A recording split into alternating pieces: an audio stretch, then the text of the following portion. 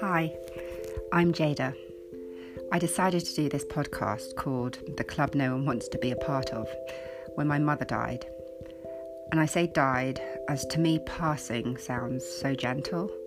It's like a transition, passing through to something new it seems. It seems soft, but when my mother died, it wasn't the case. It wasn't gentle. It was a shock. It was painful, and it was a blow to all our systems. It happened 5 months ago now, on the 26th of October, 2018, and it rocked our lives. Mine, my little sisters, and my little brothers. They're only 22 and 23. Her siblings, and a mother she left behind. Suddenly, I was thrust into this whole new world without her. And now I feel I want to share a little about her, about death, about grieving, life, love, and all that comes in between, and about our new normal.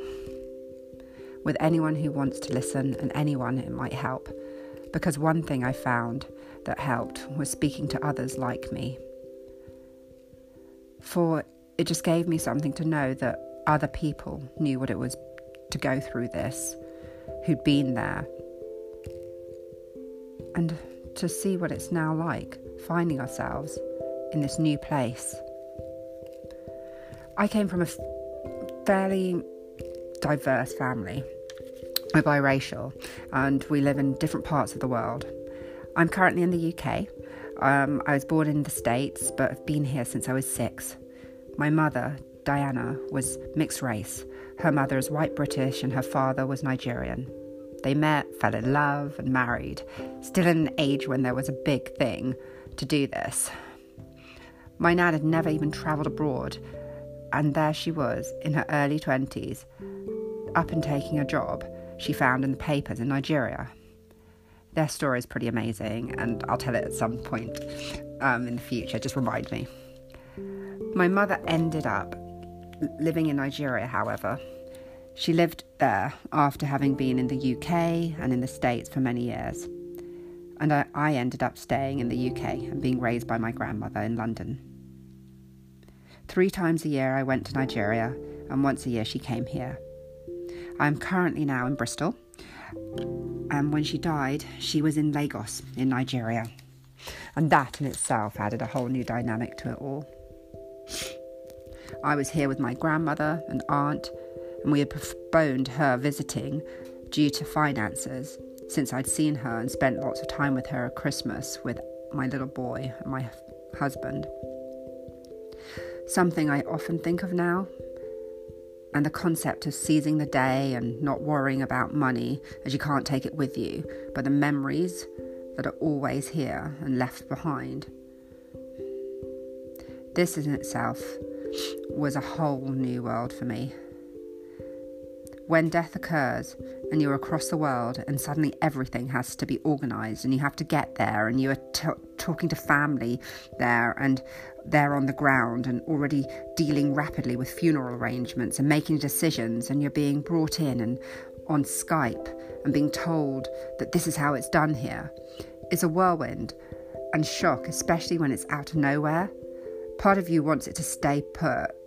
You just don't want to go there. You want to stay where you know, not board the plane. As here, it's not real.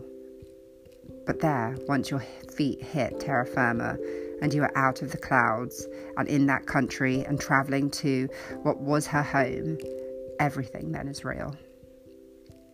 So the day she died, I think I knew already. I didn't call the day after she'd been in hospital. I didn't call that morning. I just sent my little brother a text asking, how's she doing? I think I knew in my heart of hearts what the answer was going to be. You see, the day before when she'd been taken into hospital, at first it was a bit of a, I don't know, just something where you felt that, she'll be fine. It's just a little blip. Oh, she's just stressed. Well, the next day, I found out she died in the very early hours. and when I sent my 8 a.m. message, she was already dead. But I wouldn't know that until at least 12 o'clock. I had no reply from him after I sent the text message, so I went to work. Scared, I know, as I called my friend who also worked with me, as I went in to say, I'm not sure what's going on. I don't know how she is. I have a bad feeling. And she said, don't worry, she'll be fine. So I got on with work. It was a beautiful sunny day, seemed like every other day, and I continued at work, and I received a phone call from my aunt and then my little brother, and I ignored them. Even though I knew my mother was in hospital, I didn't call them back, and I got on with work for another hour, because in that hour she was still alive, in my head. Then I had to go out, and when I was out, I made the decision that I would call. But I decided to call my brother first, because I realised then that I wanted to hear whatever I was going to hear from him. And I knew it was going to change my life. I knew the connection of siblings would be needed somehow.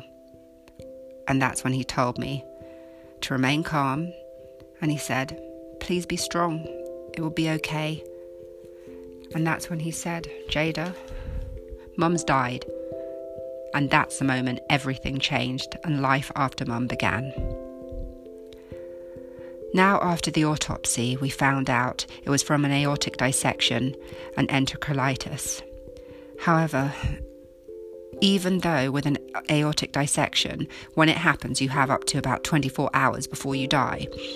And unless you have specialists or someone who knows what they are doing, and a heart specialist at that, it's hard work, and the person still might not pull through. Yet there are ways for diagnosing this, and it can be picked up in advance. She didn't have to die.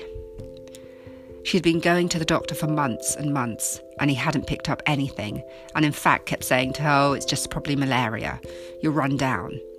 And he kept her on antibiotics for up to 2 months, which you just wouldn't do here. And she would talk to me on FaceTime and say, I just don't feel well. I just don't feel right. I'm so tired. Then she thought, maybe it's the menopause. It's caught up with me and I didn't get past it.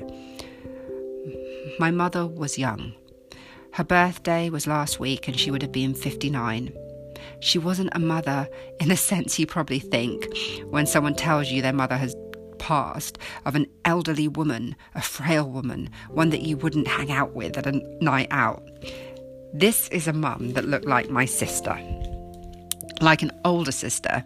This is a mum who would dance the night away at a jazz cafe or go to a concert and rock out, who had this huge curly hair that just became her trademark and made everyone smile.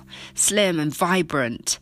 She could rock a bikini and a belly chain, who would laugh this head-back raucous laugh and turn heads, full of life, who only a few years ago got me to take her to get a tattoo done, to which my little brother said at the time, mothers aren't meant to have tattoos.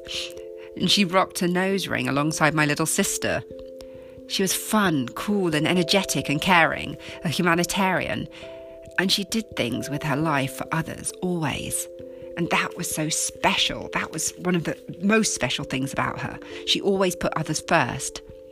She was socially aware, conscious. She started up a youth group trying to help them empower themselves, become emotionally aware, find jobs, and become socially responsible adults, and learn how to navigate the world. She worked with orphanages and children of all ages. This was her passion. But she had a team building company as well that she started. And she did events before in the past and once ran a jazz club and worked for a long time in the family business. She never had a lot of money, often struggling. Every bit of money she had spare would go to us, her kids, to people in need, putting children through school, or as I found out on her death, sponsoring another youth through his studies at university. She was an amazing person. And this became even more apparent when she died, when all these people turned up to her funeral, more than her family knew she had touched.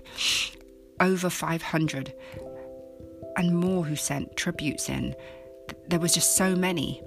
There were memorial services put on for her by other people, other groups that we had the privilege of going to.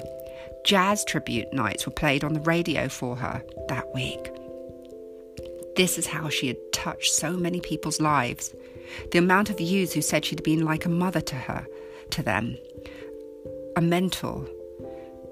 Many orphans who were without mothers had said that she had meant so much to them. It was all so humbling being amongst them and hearing these messages. Yet she still died. And I've been trying to find a way to cope with this since, to reconcile the fact that good people die, and often before their time, and in awful ways. To learn to work through the emotions of pain, shock, anger, no rage, and hopelessness surrounding it. And I'm hoping this podcast will help me, and maybe one or two of you out there as well. I found sometimes listening to someone else's story helps you feel just that little less alone. And you can understand where they are coming from and think maybe they can understand you too. So I'm Jada. I'm 39 this April.